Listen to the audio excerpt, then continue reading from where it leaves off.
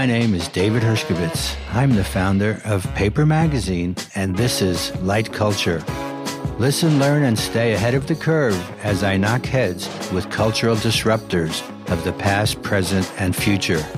Light Culture is brought to you by Burb, the Vancouver-based cannabis brand.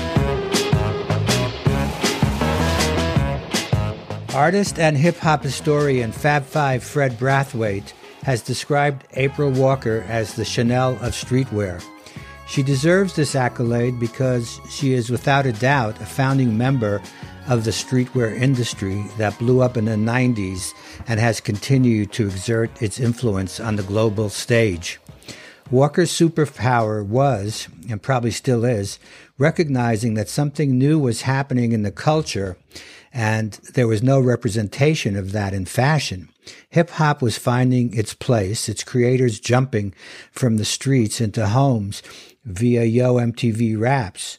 What they wore in the videos had to represent their sensibility and style in a way that would resonate with an audience that now included millions who wanted to be down with the scene. And if they saw one of their heroes wearing April Walker, just like they do today on social media, they wanted it too. So when her seminal Walker wear designs were worn by the likes of Tupac, Biggie, and Snoop Dogg, her business took off and her name was enshrined as a pioneer. What happened next is what we're going to talk about today. This matters because the originators don't always get the credit they deserve, and even less so if they are BIPOC women. The rewards of launching an industry that generates billions and billions of dollars around the world are often left for others to reap, while the OGs get left behind. April Walker knows the story well, and she's doing what she can to mentor, coach, teach, and lead the way into a fairer world where everyone is treated equally, has the same opportunity to succeed, and get the recognition they deserve. So welcome, April Walker. Thank you for having me today. That was an awesome introduction. I hope I can live up to that. I do that for that very reason, just to raise the bar really high. On your Instagram, you call yourself the Sacagawea of urban fashion. Mm-hmm. Why is that? She was the young girl who went with Lewis and Clark on their expedition, right? Right. She was the indigenous young woman who led the way with the Lewis and Clark expedition. And you hear of Lewis and Clark, but you rarely know Sacagawea's name. And in that way, me being the first female in a male-dominated industry of streetwear and trailblazing in that path, many don't know who I am today. So that comparison is an analogy to the fashion industry and to life. We're in a moment now in history where people are realizing that more than ever, and there's progress. First step is recognize you have a problem, right? So we've got past that, but what's next? What do we do now? How do we move from that first step? I think communication is increasing the awareness. You're using your platform in such a way. I think a conversation, as many conversations as we can have to increase communication and understand each other. Once we come to a point of understanding, we can begin to do the healing, but that's going to take work, and it's going to take willing participants to change from the corporate environment all the way down to the consumer environment, just being more mindful and sensitive and making changes that implement, like you said, equality, equity for everyone. Before we were here, we were there in the past, a long time ago, I guess it seems now. And there seems to be a huge appetite to know more about that time. They've heard of these people, but they don't really know or can't really imagine what it was like. For one thing, New York has changed so much. I'm sure the Brooklyn neighborhood where you grow up is very different from what it was. Tell us about it then and now, if you're still there. I don't know where you live today. I am, actually. It's been full circle. We've traveled a lot, but I've always stayed in Brooklyn. And Brooklyn in the 80s is much different than Brooklyn in 2020. When I came up in Brooklyn, it was literally during the crack era. That's when I started Fashion in Effect, which was my first shop. And it was like a war zone. It was not safe on the streets here in Brooklyn. You had to watch over your back. You had to see your surroundings. You had to always be on point. For me, from a artistic point of view, I think it was much more organic because people were in such a state of self-expression because they had so much to say. So they were using art and graffiti and music. This is how the culture was still shaping itself through being the CNN of the streets in terms of all art forms down to films. And we didn't know what we were doing, but I think that it was literally taking everything that was inside and dumping it somewhere. And that somewhere for us became hip hop. And you could see it manifest itself on the streets. If you went to the playgrounds in the parks, DJs would bring out their turntables and you would be dancing in the park or in the gym, or strobe lights, or, graffiti on the streets. That was very underground at that time. It wasn't a commissioned mural like you see now. You would actually go to jail for doing art in the streets, whereas now it's by popular demand. So a lot of things have changed. The streets have become very gentrified in my neighborhood, and it's very clean. It's very polished. That grittiness of New York, though, that's gone. It has some great benefits as well with the amenities and, organic food, and it's a safer environment. But I also miss the art form and the beauty that came out of that period in tough times. You came from a creative family in the sense that your father, I believe, was in the music business. Yeah. What kind of music, first of all, was he into, and how did he react to your interest then? My father is just so musical. He went from managing jazz artists. So he worked with McCoy Tyner and Gary Bartz and a lot of the legends in the jazz time. I grew up with Jackie McLean and during the time of Max Roach. And then when I became a teenager, he started getting into R&B, and he started managing a group called D-Train.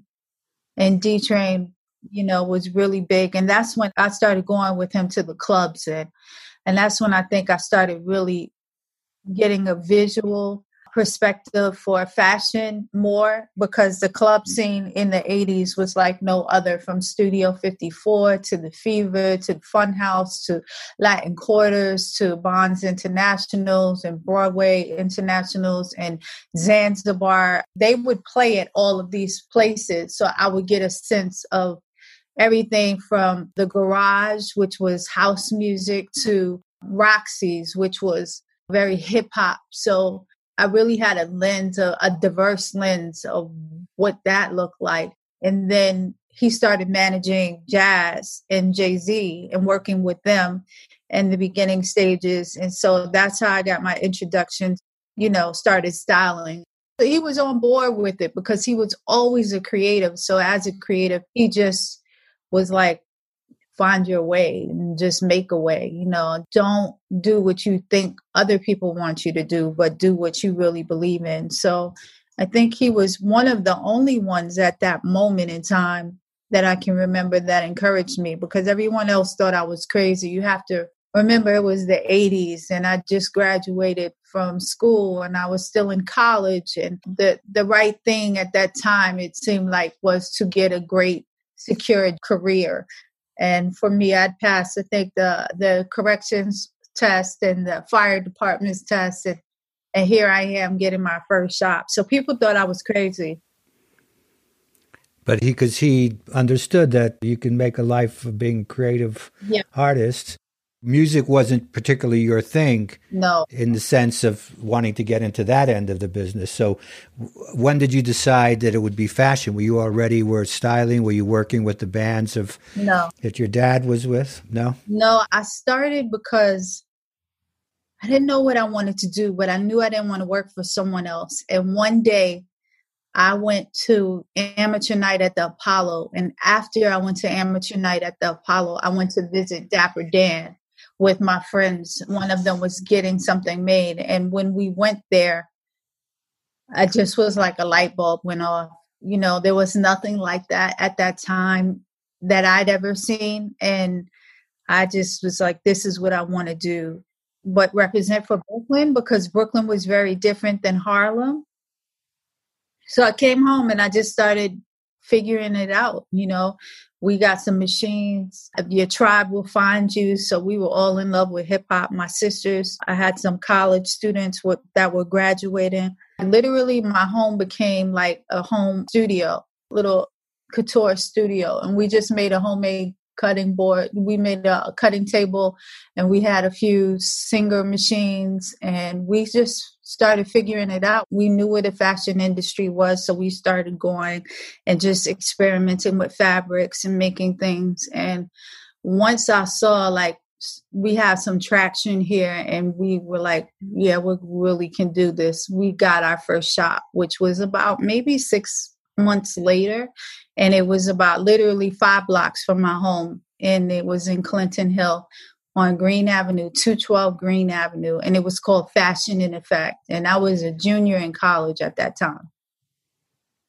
And what was like the Dapper Dan scene like uptown? You went to the Apollo, you said. What did you see? Do you remember what you saw there? That was the 80s, but I remember it was a crew of us that night. And I remember I had on this long leather coat with fur around the collar and some bangs. And that's when you were wearing, like, you look at pictures and I had white stockings. You laugh now, but some plaid pants. I wouldn't laugh now because it sounds very contemporary to me. That's when one of my friends was getting something custom made, and we went over there, and it was like a Willy Wonka for me. But it was fashion, that's when I realized I love this, because I never owned it. I used to get best dressed in high school and stuff like that, but I never thought that's what I would do. But I was always a hustler. From the time I was 13, I was teaching gymnastics, selling pots and pans, buying wholesale from the fashion district, and going and selling silk suits and linen suits and payday to the women. So I always kept a side hustle going. So by this time, I was like, I'm all in. And that's how I pretty much started. I knew that I loved hip hop. I loved the music. This is around Public Enemy time, right? So Don't Believe the Hype. All of that music was really mainstream. A matter of fact, our first shot in Fashion in Effect, we put a big mural on the wall with a dog that had gold teeth that said FIE, standing for Fashion in Effect. But then around his neck, he had a big clock like Flavor Flav that said, Don't Believe the Hype. And when you came in, you would just tag your name on the wall. So our wall was filled with tags, and it was cool. I bet you wish you had that wall today. It would be worth something. Absolutely. So was Biggie in your neighborhood? Who were the stars of your neighborhood in those days? Yeah, Biggie was the star. He wasn't at the time when we first started rocking. But, I met him. So I knew of him from the neighborhood. He was always on Fulton Street in Washington. And that side of he would hang on the corner, which was near this train station, the C train. And it was the back end for me. We'd have to come out that entrance at night because the other side was locked. And that side was a little rougher. So you knew you had to come out with like a screw face, so to speak, and put your mean Brooklyn face on and just walk fast and hope for the best. This is the 80s. And so I would see him all the time out there. But one day when I opened the shop, I had an Eric B. and Rakim airbrush shirt in the storefront in the window. And he came in, he asked about it, and we struck a conversation. And that's when I found out about his love for fashion and that he was, an aspiring artist at that time. And he just started representing, like buying stuff from Fashion in Effect. And we continued to build. And then when he got his deal with Bad Boy, he stayed really loyal. And then that's how I met Puffy and started working with Puffy, etc. What was he doing on the corner there? Was he dealing drugs, or just that was a spot? Or? It was just a spot where they all hung out. Back in the day, you used to hang out in the streets. There were no phones. So, You actually go outside and hang out. There was more to do outside than there was. You'd hang out by the phone Yeah, booth. so yeah, he was hanging out. So it was just neighborhood kids. I used to see all of them. And then he became one of your customers, and that kind of opened the door into the industry of the rappers themselves, because that was the whole moment, that I alluded to earlier, where, of course, nobody knew what was going to happen, that this was going to blow up into the biggest thing of the decades or of the century, perhaps. And, it was definitely going to take over the world in its visual as well as musical and all other aspects of the culture. So when did you feel like there was something bigger here than just the neighborhood guy who wants to buy something, that this would become a bigger thing, and it also incorporated the culture of graffiti, dancing, and fashion?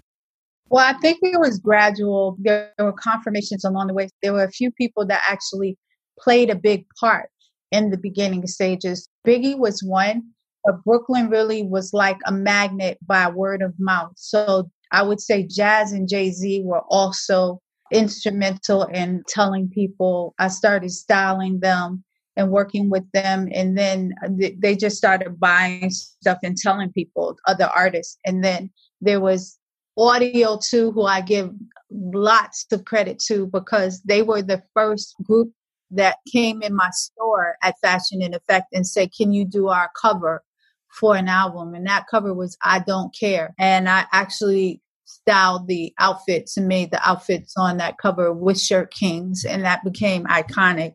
And from that experience, they came back and said, can you style my video? And I'd never done a video.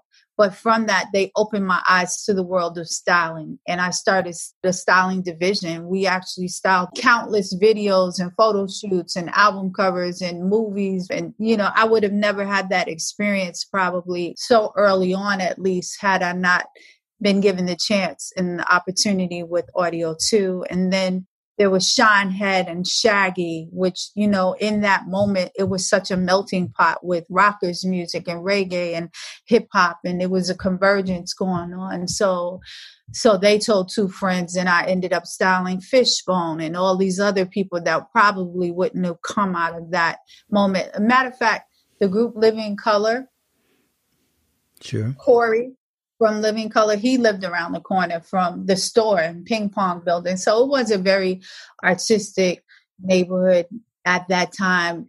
I remember Guru was my neighbor. He lived literally across the hall from me. Then he had just moved here from Boston, and he was trying to get a deal. Later on, they moved 2 blocks down and took Branford Marcellus's own brownstone. And Wow. Wesley Snipes lived on that block, and Rosie Perez lived on the next block from me. So it was very much, we were all figuring it out at that time in this neighborhood. Wow, that's amazing. I had no idea that so many people who have gone on to become legends lived in that radius of that block. Right, in that neighborhood in Clinton Hill. Yeah, fantastic. When the Yo MTV hit, right? And then everybody had to do the videos, like you were saying. Everyone needed clothes, and everyone had their big logos, right? So it was kind of obvious who had made what, and everybody wanted it. So I'm curious also, like, 2 things. One is just, were you building a business at this time in the sense of how you would today? So let's say if you know what you know today and you were back then, would you have had an office, or maybe you did you have assistant stylists and like the whole operation going, or was it still a kind of a one girl band? No, it was actually much bigger when I first started, because it was taking on a life of its own. Whereas now I've scaled down to scale up. You don't need as many people or as many things, because you can have automated apps and help, QuickBooks and all these other things to help us, right? To be seamless. You still need to group up and have a team, but at that time we needed a bigger team because we had our eyes on big, big dreams, and it was just shaping itself. We didn't know what it was becoming. So when I had the tailor shop, the Fashion in Effect, it was seamstresses and people that sewed, and then we had pattern makers, and then we had a foreman to run the shop, and then we had sales, and then Wow. airbrushers. We did a lot of airbrushing and we had acrylic painters. So it really was a magnet for hip hop. And that's how it grew organically. And it word of mouth spread so much that people would ask for the same things that they were seeing in videos. And Ralph McDaniels was the master at that time, but there was no Yo MTV Rap. So you would watch Video Music Box. And from that, I met McDaniels and I started styling and with him, you know. So you think about Main Source, Finesse and Sequence, and all these videos we started working with Ralph on, and that's how I met Hype Williams. He was at that time interning and assisting, and that's how he got his start. So from there, we went and we kept hearing the same things. I want deeper pockets. I want bigger pockets, more room. I can't fit my hands in my pockets. I want my jeans to fit in or out of my Timberland. There were certain things we kept hearing over and over. So we started adjusting our patterns and specs to serve our tribe. And from that, that's how we made our first suit. That was called the Rough and Rugged suit. And we were inspired by our actual customers that kept telling us the same things to make this denim suit that we created. And that's where we stepped out on the ledge with Walkaware, and that's how Walkaware was birthed. It was in this transition of coming out of Fashion in Effect and back to my home studio, because we got robbed really bad Christmas Eve a few years after I had the shop, and it was really traumatic for me. And that's how I switched to appointment only, and I had to know who it was. And stuff. Shit! You mean you were in the store when people came in? I was in the store. I came in really early. It was Christmas Eve. We had a lot of orders. I was in with one tailor, and he was from Harlem, and you know, it was scary. They pulled out shotguns and and they cleaned out the store. They put me down on the floor. They stripped us down. You know, it was just like, I'm done. I'm not doing this anymore. You know, Brooklyn was rough. Yeah, for real. So what happened to Walkaware? Because I know you relaunched. Right. Was it 2013? Yeah, around 2013, we relaunched. And honestly, the first 5 years served as a testing ground for me, because it was completely opposite of when I came up. We didn't have any technology. We didn't have the internet.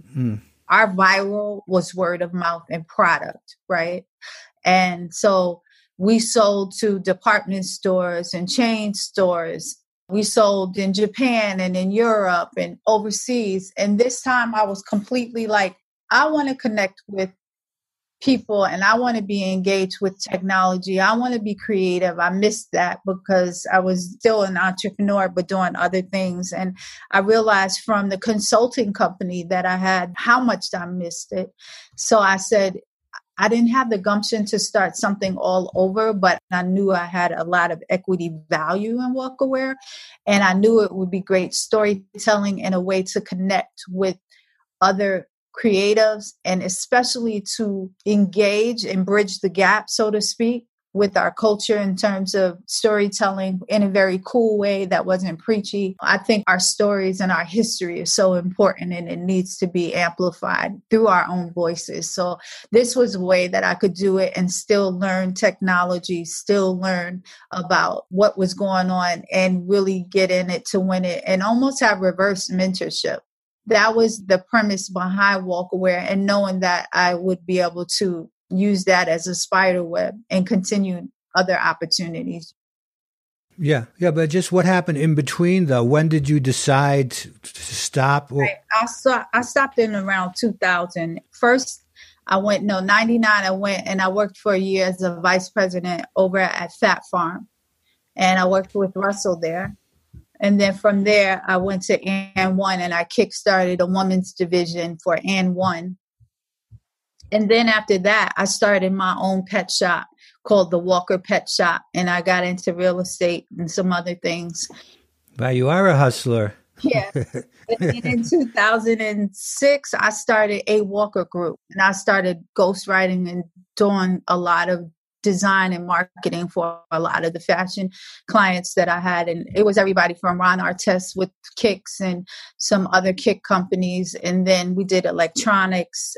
We did iHip and worked with some MLB and some packaged consumer goods stuff. We did some stuff for Classic Media and G3 with DreamWorks, licensed products with fashion like Magoo and all that stuff. We did some cool stuff. But from me working with these clients, even Machiavelli, shout out to, Willie Esco and Tupac's family. We worked together for a while. All of these clients were great, but it really ignited my appetite again to be creative in my own lane.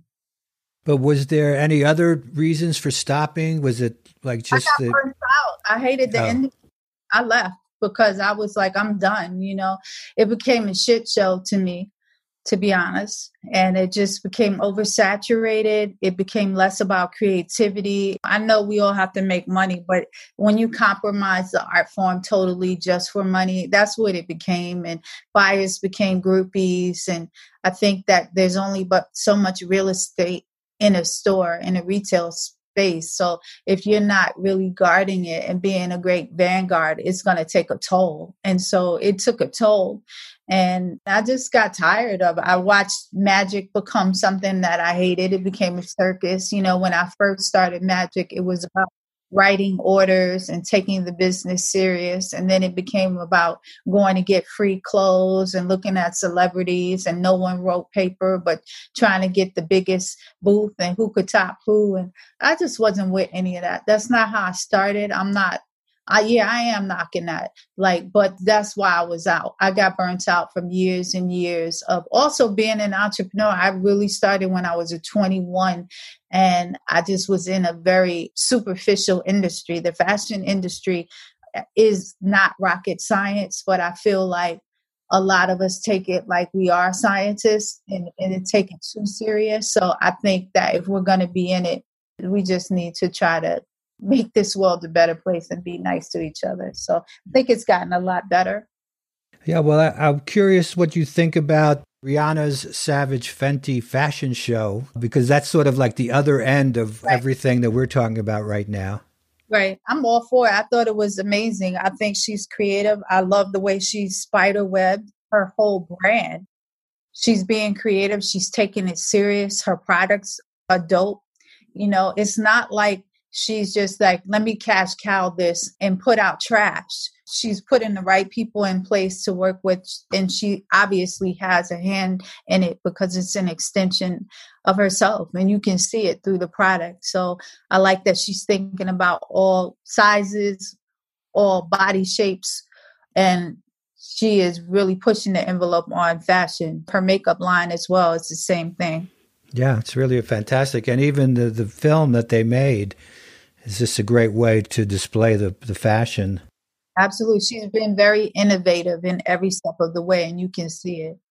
Yeah, because if you compare it to the previous extravaganza of Victoria's Secret, this is like miles above that. Absolutely. I noticed you wrote an essay. It's called Fashion World Needs a Reset, especially for Black designers. What made you feel that it was a time to write that piece? I think now's the time to amplify our voices in every step of the way. In 2020, we've seen so much happen. And while we are riding this Black Lives Matter, hopefully it will be here to stay and the world will change. I'm just not sure yet. I don't want this to be a trend. I want it to be about real change. But while we have the podium, I want to try to affect as much change as possible. And I think our society has so much work to do, and fashion is just a microcosm of that. But it's something that I've been directly affected by, and I have some influence in it. So I'm going to use the voice I had to amplify what needs to be changed. So I just thought it was the right time, being that we have so much going on in the world and we're paying attention to what those changes need to be. You're addressing the gatekeepers in the fashion world who still deny access resources, are still limited. Obtaining capital and financial backing is still difficult for Black designers. Do you expect the fashion world to respond? I mean, I know there has been progress, which you address as well and recognize that. But what is it that can be done more than what's already been done? It's almost like throwing a bone to a photographer, you could shoot this or you could be on the cover of that. And Right. Right. I agree. I think that there's change being made. I just don't think it's fast enough. I think the change has to come from both ends. I think we have to keep pushing for change at the top, meaning like they need to color it up in the boardrooms. And I don't just mean like a few token Black people. I mean diverse women of all colors, men of all colors, spice it up. That needs to be the boardrooms because that's the real world, right? Different people in it. And we need that reflected from the top. And then it trickles down from there because those ideas will trickle down.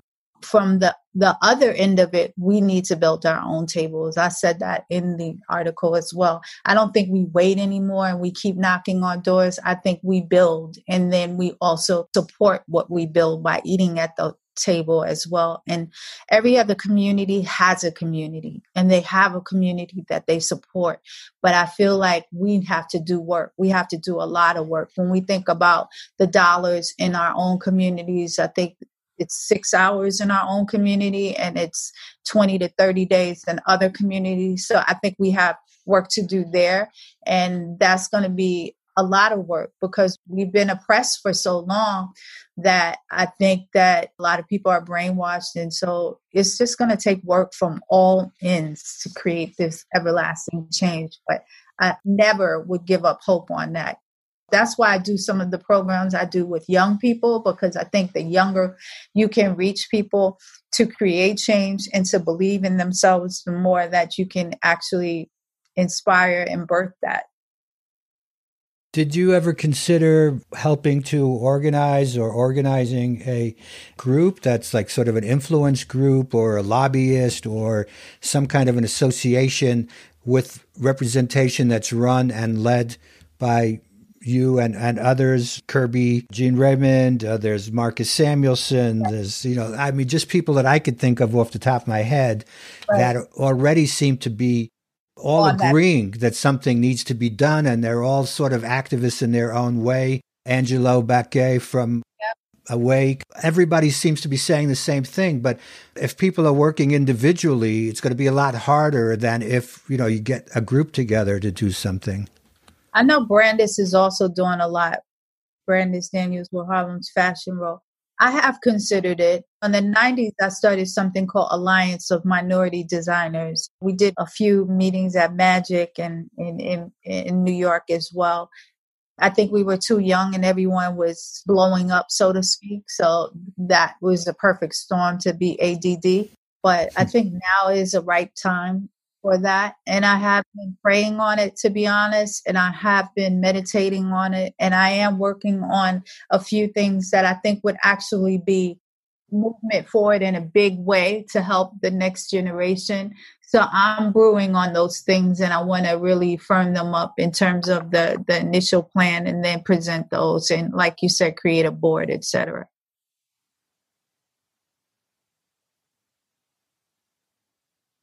You have Virgil has an enormous job. Like Kirby just got, what is it, the Adidas or Reebok. Reebok creative director. Now people are actually being elevated individually. Beth Ann Hardison, for many years has had the Black Models Coalition. I don't really know where that is, but it seems like that made a difference. Yes. That's what I'm hoping could come out of this, because as I see so many different important people saying the same thing, they should all be together, and they should be the artists and the musicians, not just the fashion world, but it should be like a coalition from all of the different creative industries that want to address the subject. And, with that platform, potentially you can get a lot more attention, you get more media, and it becomes much easier to get the story out. Right.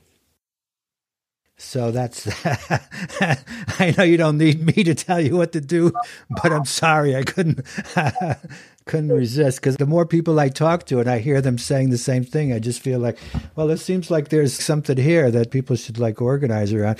And even in, in the basketball world where you saw something, come together around that as well. So there just seems to be like a movement in general of people starting to recognize, yeah, we have a problem, but if we got together, we could make some progress. Yes, absolutely. In your article, you make a case for global contribution of Black fashion, which I think is something we addressed slightly in that Zoom thing that we did. You know, how so many of the people who actually helped create the culture that we're in today don't get the recognition of having done that because somebody else comes and kind of tops them. And it could be an industry, it could be a corporation, it could just be anybody. And then the people who did it get left behind. Right. There's a lot of creative looting that is in the fashion industry. And the people that don't have the financing to put their ideas out there, the underserved community or Black designers that don't have that capital and need that access, you know, the people that have the access and capital will come in and basically come in their lowriders and check out what's going on and then take it back to the boardrooms, and then it becomes mainstream, and then it becomes they birth something. That's been a trend that's been going on since the beginning of time. You think of coal miners and the rags they used to wear on their head, and what makes that different than a $300 Chanel scarf, you know, on the head. That's where the scarves come from, you know. It's always been. I think that we have to find a way to be more collective now in ownership versus it being one person in an intellectual property. And that's a whole nother conversation. Yeah, and I think to be realistic in a way, to expect major organizations that are predominantly white, male driven to, you know, adjust enough to have a full representation. I just don't see it unless... Sorry? I don't either. I don't know if it has to be throughout the industry in every single category, you know, because some of them you won't necessarily even feel comfortable or want to be a part of. But at least in those industries where you feel that there is a heritage and a history and, you know, a sense of place where you belong, that there should be openness there. I agree. Yeah. You alluded to earlier about the purchaseblack.com movement, where, you know, so little of the money that's actually spent in the community stays there or gets used within the community. So are there any resources there that people can, if they want to be a part of the movement to support Black business, that they can do? And I know that Marcus Samuelson, I was speaking with, he has a book coming out about Black chefs and Black cooking, cuisine. And he was saying that he included in the book was a resource of addresses and phone numbers, and for people, if they go to a particular city and they don't know, you know, where to eat, and I want to go support a Black chef, he has a listing. So if there are any in that neighborhood or city, they can go there. So is there any such listing or ways that people can find this out? Actually, there is. So I can follow up with you and give you the names because I don't remember them offhand, but I just did a panel with Pratt Institute, and one of the women on the panel was creating an up-to-date green book for what you just said, like all places around the country where you could actually shop Black. And I know Beyonce just started a platform for fashion for brands that are of color where you can go to shop. You can shop Harlem's Fashion Row. They have a list of Black designers that they represent and that you can actually purchase on. So there are places and things. So I'll make sure to get you that information as well in links. Thank you. And you mentioned the Green Book. For our people who aren't familiar with that, can you say what that is? So the original Green Book was during a time when it wasn't safe for Black people to travel, and they couldn't stay in hotels and other places because they weren't welcomed a lot. So there was a book that actually embraced where you could go if you were Black to eat, for gas stations. You would buy them sometimes at gas stations, the Green Books, but they would actually tell you where you could eat, where you could lodge, where you could shop, all of these places in safe spaces. So it's a guidebook, basically like a travel book, right, for the United States only, I suppose, right? Yeah, it was the United States. I'd love to see one. Have you ever seen one, the originals? I saw saw the original artwork. I haven't seen the whole book, but I did. I Googled it. I had to look at it, and it was very, very old school. Let's see if I could pull it up to show you now, because I was like, wow, okay, hold on. It was in 1947, so it was called the Negro Motorist Green Book. Wow, and who put it together? I forget, but it was like a 9 to 5 or something. It was like somebody that was brilliant and just was like, I'm fed up, and they started it. So it's cool. Google it. I'll research it a little bit. Well, thank you so much, April Walker, for sharing some of your stories and inspiration for all of us to continue and, keep working and never give up, right? Absolutely. Never give up. Go for it. One time someone sent me a book, and when I was first starting it out, and it always stayed with me, and it was like, April, good luck, yada yada. Don't take shit from anybody. And that would be what I would tell everybody. Don't take shit and follow your dreams. Swing with aim, hustle with muscle, and always, always have faith over fear. Amen. Thank you, April Walker. Thank you so much. You've been listening to Light Culture. You can find us at shopburb.com, Light Culture, or at Light Culture Podcast. Thanks again to Burb. You can follow them at shopburb on Instagram. And don't forget to subscribe to and review the show. If you would like to get in touch, reach out to me directly at David Reporting. Thanks for listening.